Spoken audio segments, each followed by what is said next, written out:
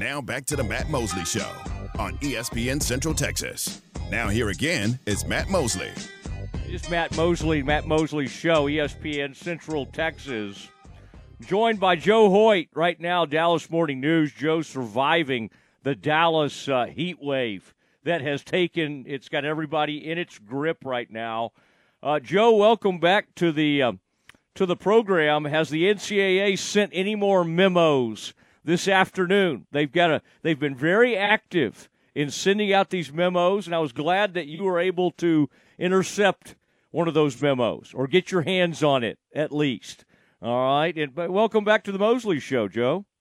Yeah, thanks, Matt. They sent me a memo today warning me not to go to the Fall Out Boy concert I'm going to tonight because it might be too hot. But I think I'm going to do my own thing. So, where is the Fall Out Boy concert taking place? Dos Equis Pavilion in Fair Park.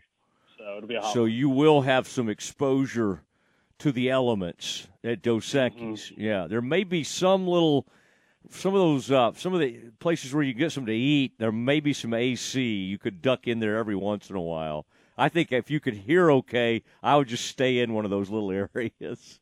I would just find some AC and stay in there. This is an interesting stuff. What's going on with the legislature and the NCAA right now, and Texas puts through a new law on Saturday, which was HB 2804. I mean, Joe, we can't get Congress, we can't get our state legislature to do much, but when it comes to protecting NIL and it comes to college football, they tend to move in a hurry. They can kind of make things happen if you haven't noticed, and it changes the law to essentially allow colleges to interact with collectives and other third-party entities. Now, Joe, the Aggies are way ahead of the curve on this.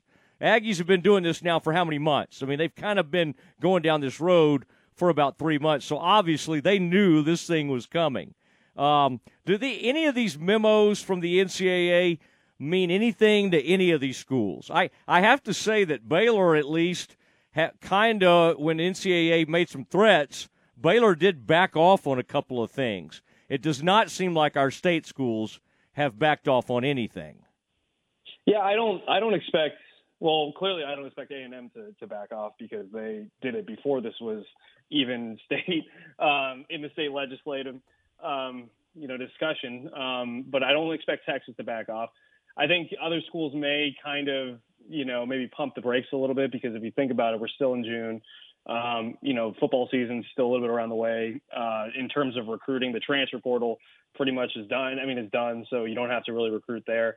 Long story short, I expect this kind of to be a wait-and-see period for some schools, but I don't expect that for Texas and Texas A&M. I was talking with North Texas's athletic director, Jared Mosley, today about it, and he's like, yeah, we're definitely going to kind of pump the brakes a little bit in light of the NCAA's memo and kind of see exactly where things stand as we head towards football season. Yeah, tell cousin Jared I would not pump the brakes for long. I mean, they're already losing enough players to the transfer portal, NIL, other reasons, so he needs to kind of stay with it. That Matador Club is interesting, isn't it, that Texas Tech, and you talked to, was it Cody Campbell? I mean, by the way, you know how much those Campbell's brothers or Campbell, do you know how much they're worth, Joe? When you start talking natural gas, I think the idea is it's a lot. So I mean, it may not be Jerry Jones money, but they're knocking on the door. And it's interesting their approach, which has been they now, as you talked about, want to get up to 120 football players on the roster, $25,000 per year in NIL benefits. You've seen SMU do something like that. Do you think that's the template, Joe, or do you feel like more and more teams are trying to go across the board? And, of course, for a star, occasionally they're going to have to go higher. I mean, you're not going to get the 5-star athletes is saying, hey, we're going to pay you the same as some of these walk-ons over here. Yeah, no, I don't think Bijan Robinson would have been solidified or satisfied with $10,000. But I think in terms of public kind of knowledge, I think that that's something that a lot of the collectives are going to really kind of base their reputation on is, hey, no matter what, you come here, you get paid.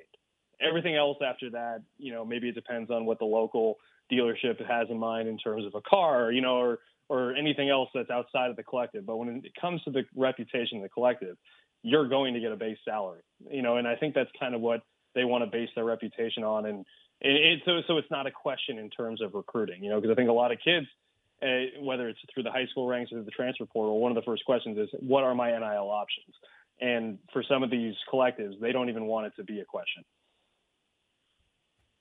Yeah, and some of these coaches have changed their tune a little bit. I think that was off-putting at first when kids asked that. I think now, if coaches want any chance at a lot of these big-time players, that's a fair question from a student athlete. Early on, you heard stories of coaches showing them the door when they were asking for that kind of thing. Did you get a kick out of the fact that the Aggies both lobbied for this new law and wrote it?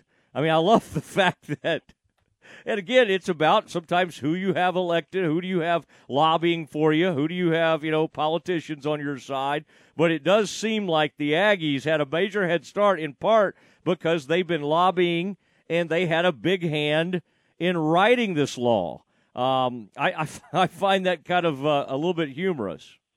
Yeah, I thought that was a great story from the Eagle, to kind of get that on record. And I find it interesting because you kind of mentioned earlier, Matt, like, hey, when it comes to football, people will move fast in the legislature. And I think it's true because ultimately, without federal guidance and without NCAA, actually kind of having a little bit of bite with their bark in terms of oversight, then you have state by state different playing fields. And ultimately, what do a lot of states want? They want their schools to do really, really well in football and basketball and whatever sport it may be.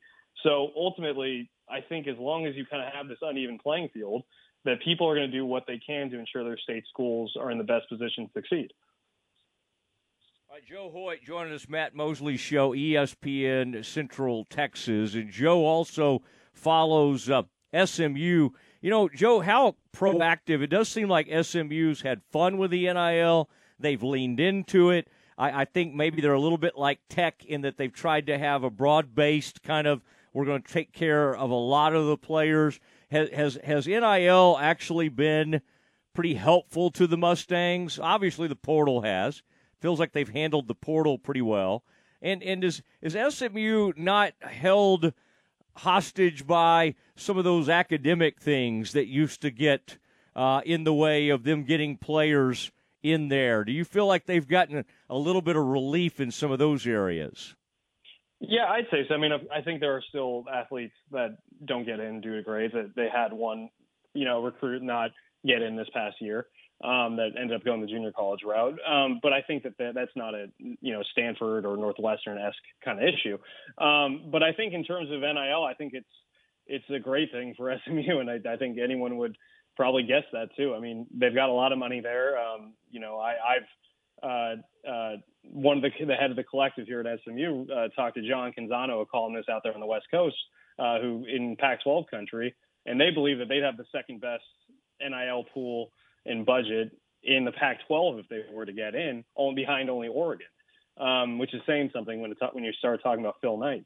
But I think SMU they believe that they can recruit at a Power 5 level. They believe that they have a upper tier NIL budget in terms of Power 5 discussions. And I think that ultimately they hope that it actually translates to some success this year.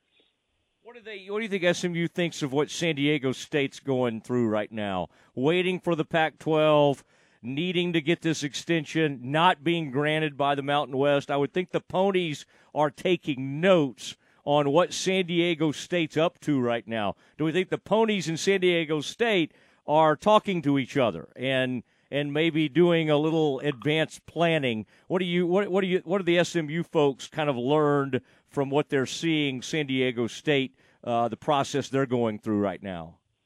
Yeah, I think that's a great question because those two have been tied kind of hand in hand since the realignment discussion started almost a year ago now, which is kind of insane. But I think SMU is probably happy that they're not in the position that San Diego State is because due to, exit contractual language with their conferences, San Diego State had to do this in order to, save money in terms of an exit fee that they're going to have to pay eventually.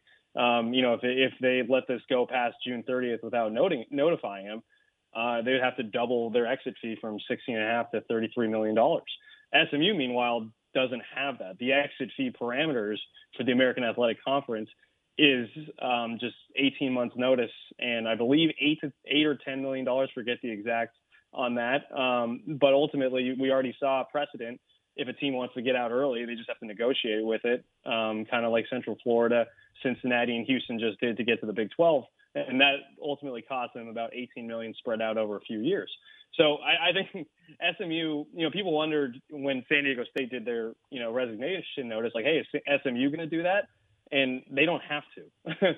So they're in a position where they can kind of, let things go as they may, rest, let the Pac-12 figure out on their own terms. And then whenever the Pac-12 is ready, they'll be ready to go too. It almost, it does seem a little bit from my perspective that it almost feels inevitable at this point for SMU to the Pac-12 and likely San Diego State. And I think we're just kind of waiting until the first shoe actually drops. You kind of looking forward to some of those trips? I mean, or are you gonna? That'll be about the time you probably stop covering the Mustangs. You finally get them into Power 5, and you'll move on to like full-time Rangers or something. Are you planning to keep one foot into that whole SMU scene at least for now?